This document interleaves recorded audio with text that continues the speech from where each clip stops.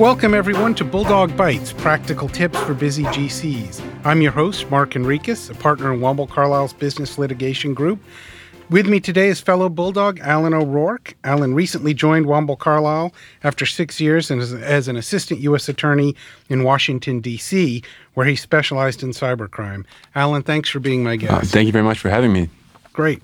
I've asked Alan to join me today to share some tips and insights connected with cyber-related federal investigations. As our audience knows, the area of cybersecurity and cyber fraud are front and foremost. As I go around talking to GCs, everyone's worried about it. They're not sure what to do about it. And I'm privileged that we've got a real expert with us today who's devoted the last 6 years to dealing with cyber crime. And Alan, maybe if you could start just by telling us a little bit about your experience at the U.S. Attorney's Office and the kind of things you were working on there.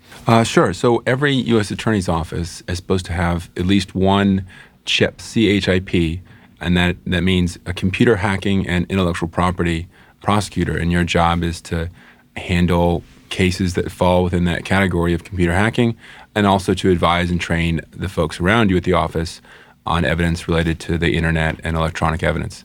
So that's what I did. And in D.C., the nature of our venue statute for the District of Columbia was such that we had a lot of cases where the actor was overseas, and that's how we had our venue. So I specialized in China, did a lot of China-based attack groups that were stealing trade secrets or conducting economic espionage, and I would handle a criminal investigation related to that. But there's all sorts of other types of crime that you would deal with, everything from internet fraud to sort of dark web marketplaces, even cyber stalking and all sorts of things. It's really, I guess it's sad, but it's a very multifaceted space and obviously very growing space. I assume some of the targets of those attacks were companies?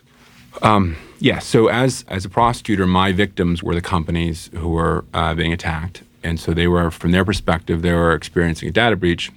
From my perspective, their data breach was the precipitating piece of a computer hacking crime.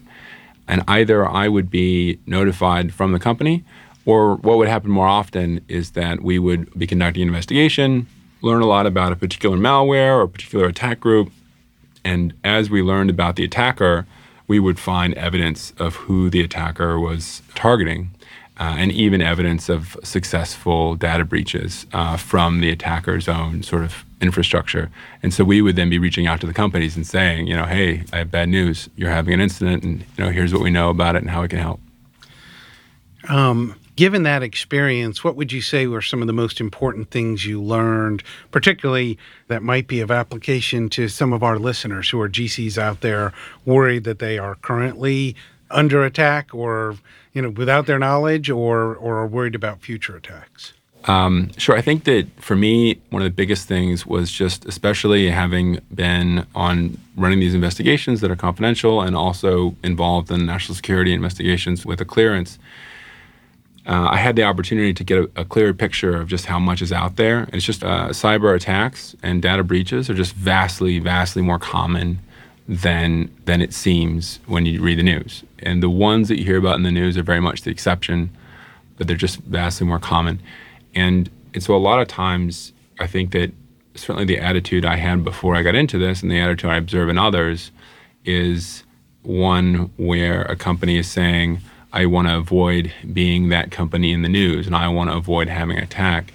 And I guess my new perspective on life is that everybody who has anything reasonably worth stealing or attacking will be attacked. And if you are a large company or have valuable trade secrets, there's very likely somebody with at least some small foothold in your network right now. That is just sort of the new norm. And so instead of being in a place where you say, how can I avoid, having someone intrude in my network, we need to move to a world where we say, how can I, use technology and organize my network so that anyone who gets in is unable to do very much, unable to move around, unable to steal very much. It's all going to be encrypted. That's sort of the new perspective. We're heading that direction, but the fact that so much is confidential and so you don't hear about it is almost in many ways slowing down that progression. So that's interesting, Alan. I hear you saying that instead of saying we've got to make sure no one gets in, it's almost the assumption that people are going to find a way to get in or get some foothold. And how do we structure ourselves to deal with that eventuality, now almost certainty that at some point somebody's going to gain access? That's right. And so every company is different. And so one of the things we talked about as we're preparing is sort of the big categories of data breaches, cyber threats that are out there today or that are common today. And I think it's helpful to go over those, and a company should have them in mind in thinking about their own threat analysis. So one is essentially cybercrime for profit. So an actor who is motivated by profit. So that's going to be everything from your internet fraud to your ransomware to your business email compromise scheme. And then another is a category of attacker that is referred to as APTs. An APT is an acronym coined by Mandiant more than a decade ago that means Advanced Persistent Threat. And usually that's an actor who has a lot of money and a lot of sophistication and very often is associated with a foreign power, either condoned by it or even sponsored by it. An advanced persistent threat, if you're being targeted by an APT, that's the sort of thing that the DNC, had. They're going to get in. And that's the one where we just got to change the way we think about that, because it's really hard to keep those folks out. A third is a hacking that's designed to sort of send a message, and sometimes referred to as hacktivism. So this is your anonymous group, right? That is sort of hacking Israeli websites, or defacing a website of a company that you don't like. So any type of hacking that's sort of to try to send a message. And then the fourth is happily nascent at this point, but terrorism, terrorist hacking. And today, as we speak, the terrorist organizations don't really have the capabilities to do a lot. But the fear is that, over time that will change. And that is a group that would be motivated to obviously cause damage. And then finally, the insider threat, the Snowden situation, or your employee that's leaving and takes a laptop with them or loses a laptop. That's the sort of fifth broad category. And even within each of those, right, there are lots of different trends. But in a company with valuable trade secrets or a lot of PII, or a company that is a and PII is personally identifiable personal information, right? Or a company who might be a good attack vector on a different company, they're all going to be sort of targets of an APT. And that's the type of situation where you just got to kind of rethink how you approach network security and not think about preventing a breach from happening, but just sort of take it as a matter of fact that it's happening and have plans in place to deal with it. Now, you think about defense to cyber crime. A lot of companies assume that that's something the IT department's handling, or can't I buy a software program that will protect my network? Talk to me a little bit, particularly for in-house counsel who may be generally aware that, maybe something needs to be done. What resources are available, and what are your suggestions to companies that want to stay ahead of this threat? What kind of things should they be thinking about? Who should they be talking to? So one thing is that it's no longer merely the province of the IT department. And that has certainly been the case for some time, but it was driven home most forcefully in the last revelations of the Yahoo data breaches from 2013, 2014. The board of directors did an investigation of how the company handled the investigation of those data breaches and found it wanting. And the general counsel lost his job, and the CEO lost some many $1 million for bonus. And that is now sort of the concrete example of why it's not just the IT department, and that the new guidance is that the board and your C-suite executives need to be able to be conversant in the issues and aware of the issues. The other reason why it's sort of not merely the IT department is that a lot of cybercrime is what we call social engineering, just tricking people. It's not, like some magic program that a super technically sophisticated computer scientist, runs. There is some of that, but most of it is just tricking people. And so everyone in the organization, and especially the people in power, are kind of subject to that, and it's sort of everybody's issue. Who was it? What was it? The defense director?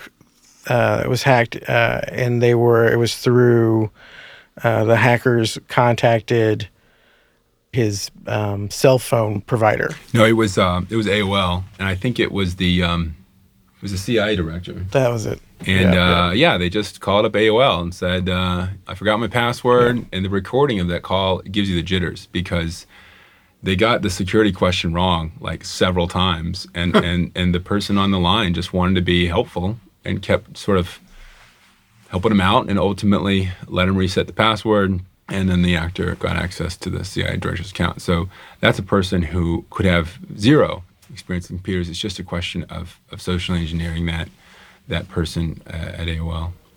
Interesting. And apologies to any AOL listeners.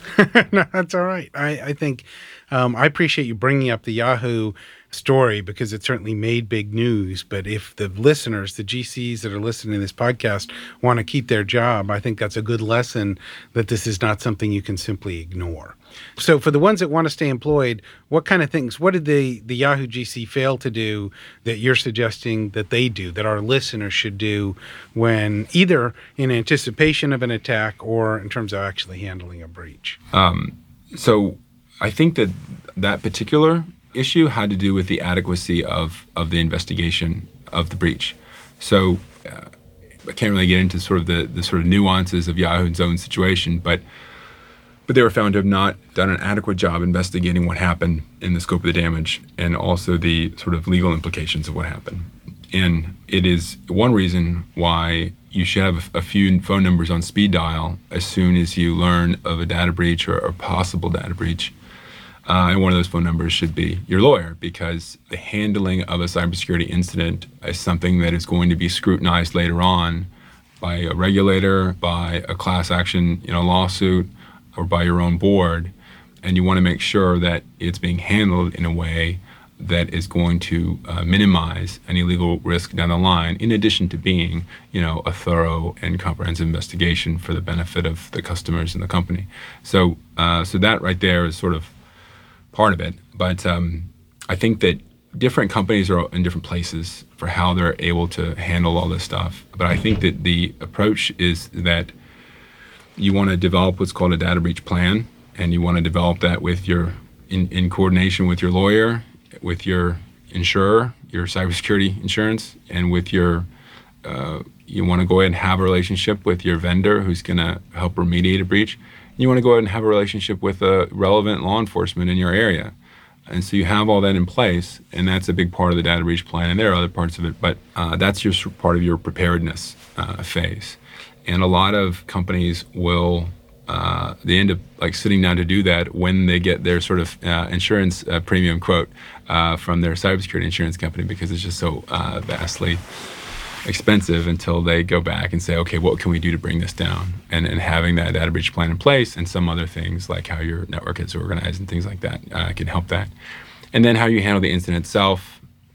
Hopefully you have a good plan in place, you follow the plan, and part of that plan is to have an attorney making sure that how you're handling it is going to meet the obligations you have from regulators, is going to be thorough in terms of your own obligation to the company, and it's going to minimize your legal risk down the road. And one implication of that is through the attorney-client privilege. So you have this incident, and your attorney says, okay, at my direction, we need to hire a remediator company to come in here and do a report. And then if the attorney is working with that remediator company and directing their work, then later on, when somebody's trying to get a copy of that report so they could use it in a class action lawsuit, you're able to keep it confidential under the attorney-client privilege. So there's a lot of ways in which trying to sort of get your lawyer involved right from the outset can help save your blushes later on when you're actually having to defend yourself. No, that makes a lot of sense. Obviously, if you're going to get a memo detailing weaknesses or things that you haven't done, much better to get that from your lawyer, as part of a privileged communication to say, hey, here's some things that could be done differently or done wrong, as opposed to simply going to one of the many cyber companies out there that are not law firms and say, what should we do? Because I think they tend to give you a list of recommendations and findings of deficiency without much thought to the fact that you've now created an exhibit for the class action lawyer who's going to say, you hired a company and they told you these are all the terrible things that you had done and all the best practices you had failed to follow. They did it to get the job, and now you've created a liability. And then finally, how you interface with law enforcement. And I guess every situation is going to be unique. But generally speaking, there's a lot to be gained from reaching out to law enforcement. First off, to the extent that you'll have obligations under data breach notification laws to notify consumers and others about the incident, virtually all of the state laws that require that allow you to toll that and delay notification during the period of a confidential law enforcement investigation. So you need to get that communication back from law enforcement that they have an investigation, that it needs to stay secret. So it does sound selfish, but there are a lot of reasons why you want to reach out to law enforcement. But in terms of your publicity risk and your legal risk, there's an obvious one on top of the others. The other thing I find is that there are certain things that the FBI or law enforcement can do, authorities they have with a search warrant that a company cannot do. And so a lot of times we would be able to get a tip from a company, either that had an attack directed at them and they caught it, or that were actively being victimized.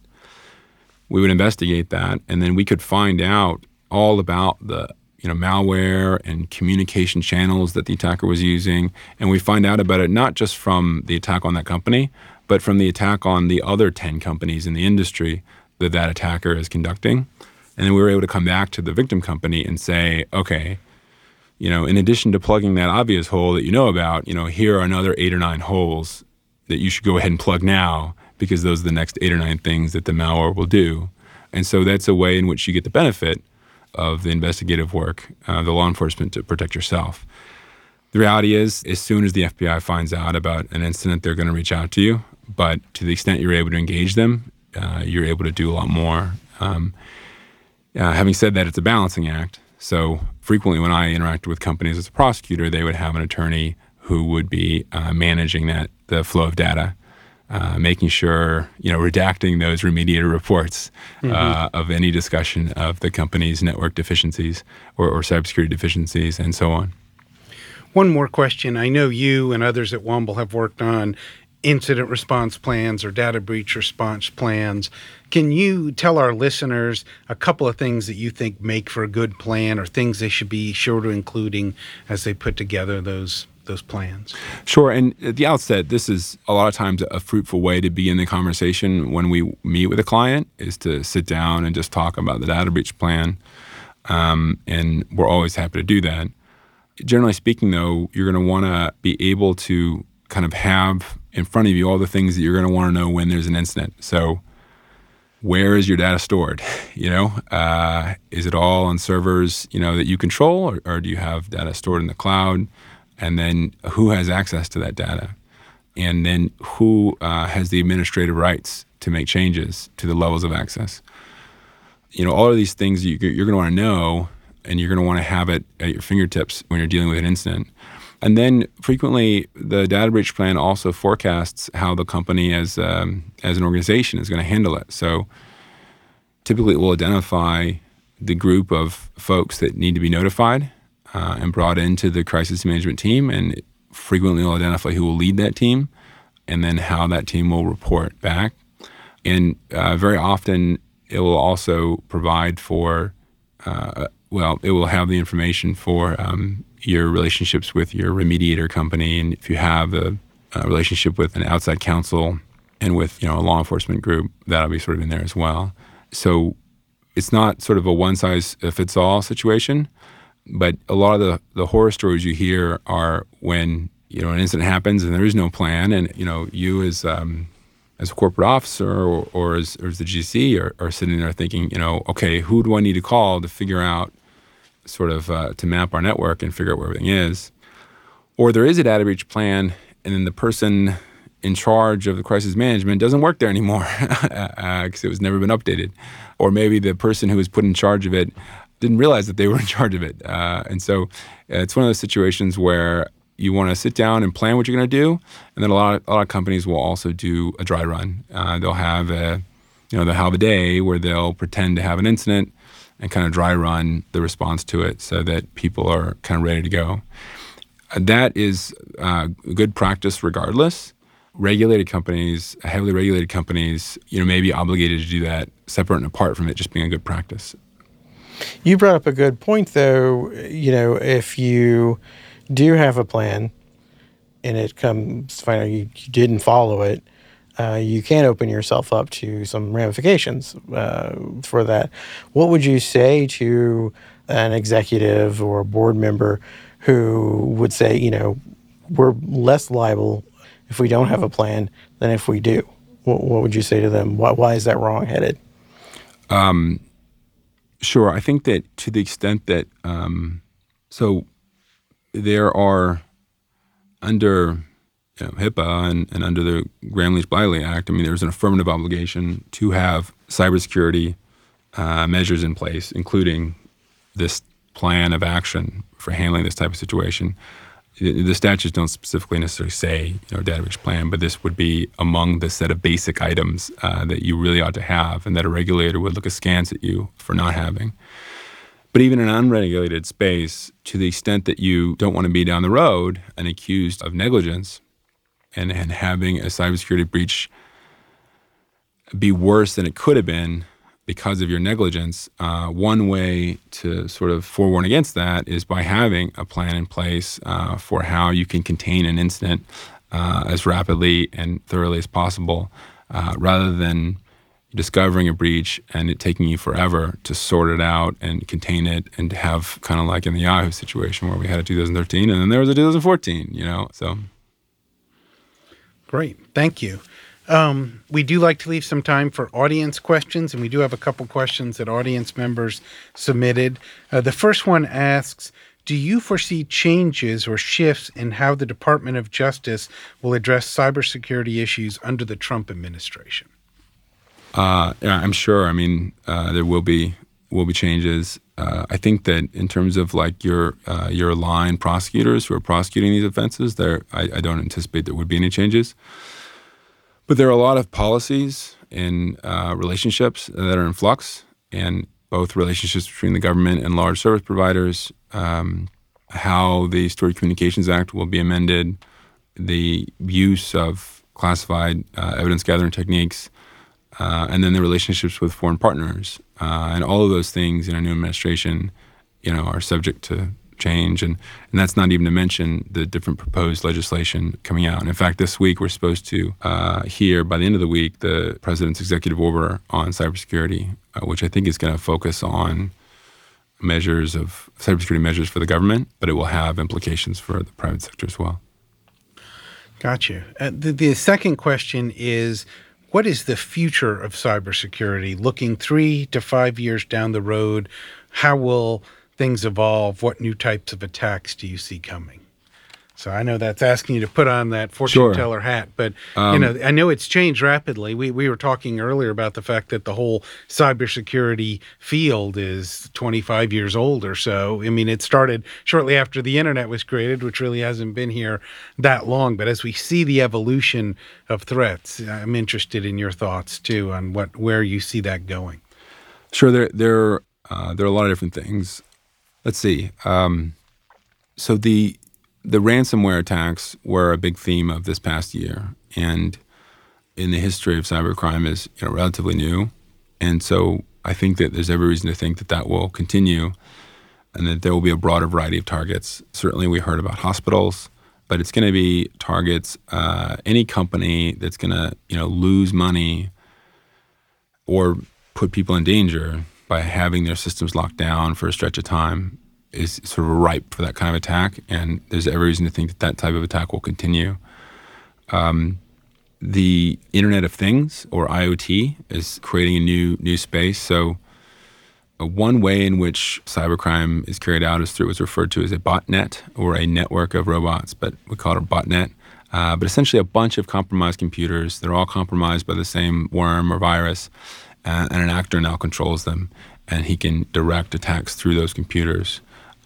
Last September, the Mirai botnet, as it's called, was used to attack the DNS, which is a domain name service that's kind of one of the backbone of the internet type companies. But the devices that were used there were a lot of IoT devices, a lot of cameras, smart cameras that would, you like email your photo back to yourself. And that is kind of a new that'll be a new wave, right? Because a lot of these, as we connect more stuff to the internet and have more IoT devices that are not secure or they have like an IoT's Internet of Things default again, password. For our listeners that may not be familiar with that, but we've talked some about Internet of Things in earlier podcasts, well as ransomware attacks. IoT. No, that's okay. I just remind our listeners that we had a full podcast on dealing with ransomware attacks. We actually had a client that had been a victim of a ransomware attack. So if you missed that episode, you may want to listen to that. And we've also talked about sensors and IoT. You may remember Ted Claypool had done a podcast talking about the sensors in everything from trash cans to mattresses to other things that are going on. So listeners may want to do that. But what you're talking about is these are devices that are now being used as form of an attack. Yeah, so that's the botnet.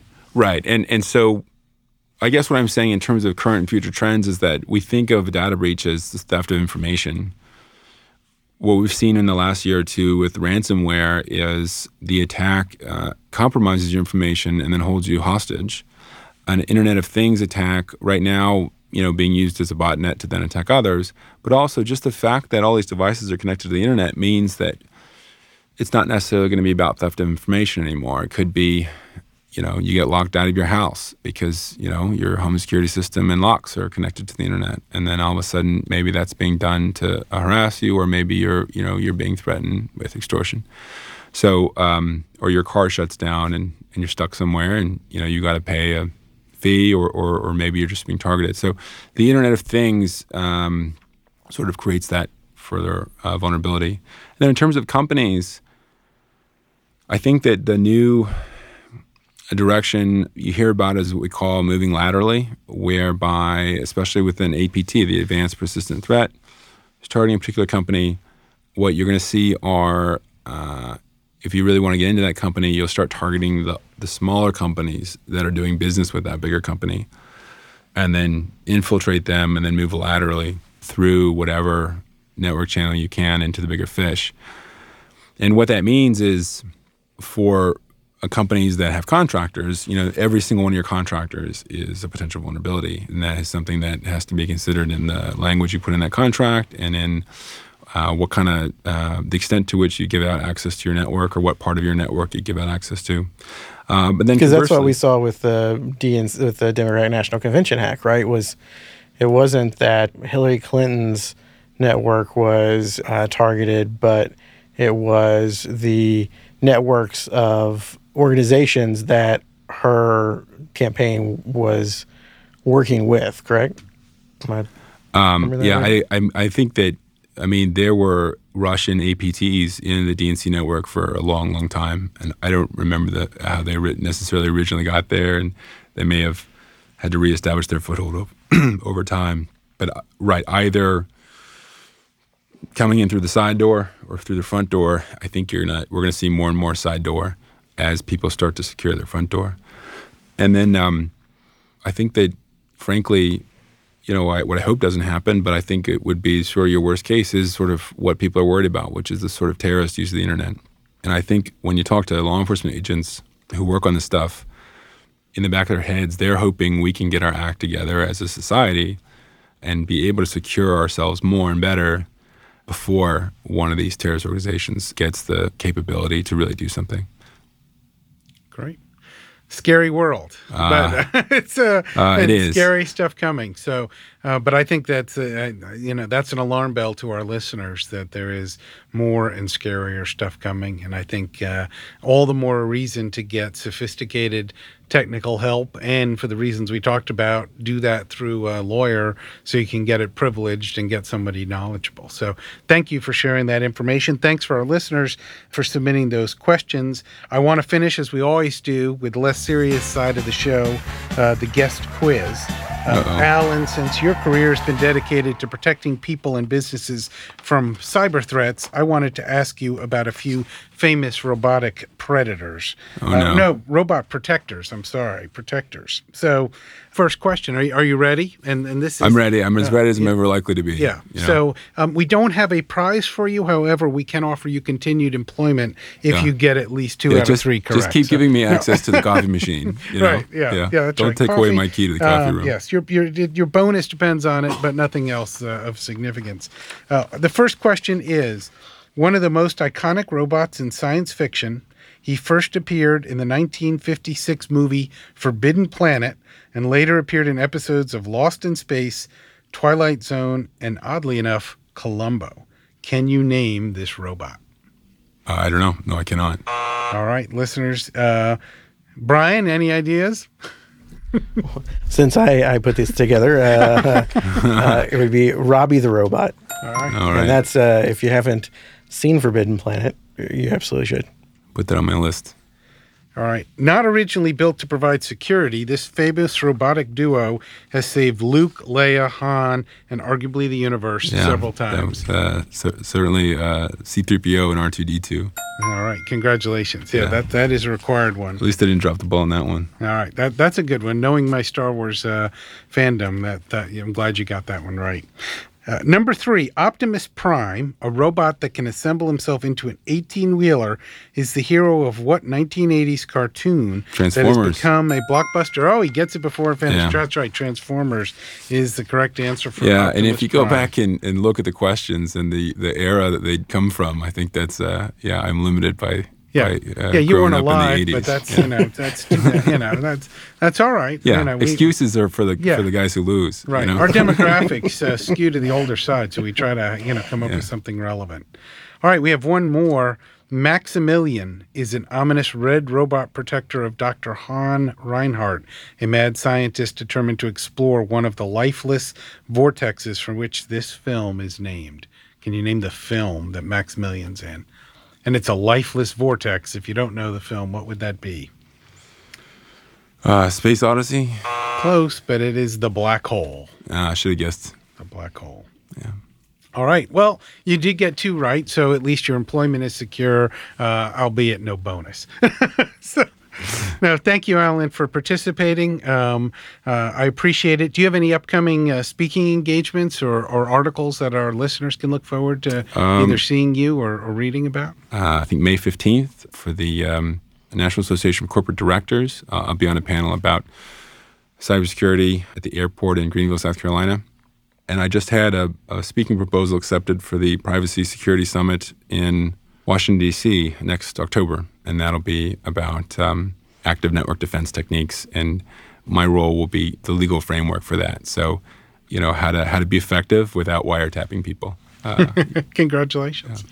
No, that's great. That's an important conference, and those are great engagements. So, well, thank you, everyone, for listening. I do want to remind folks that you can find previous episodes of Bulldog Bites, as well as subscribe to the podcast by either going to wcsr.com/podcast or go to iTunes or the Google Play Store or wherever you acquire your other podcasts. If you do have questions or comments on the show, you can share them with us via LinkedIn and Twitter. Thank you for listening. Remember, everyone, particularly in the world of cyber fraud, it is a dog-eat-dog world out there. Chew carefully.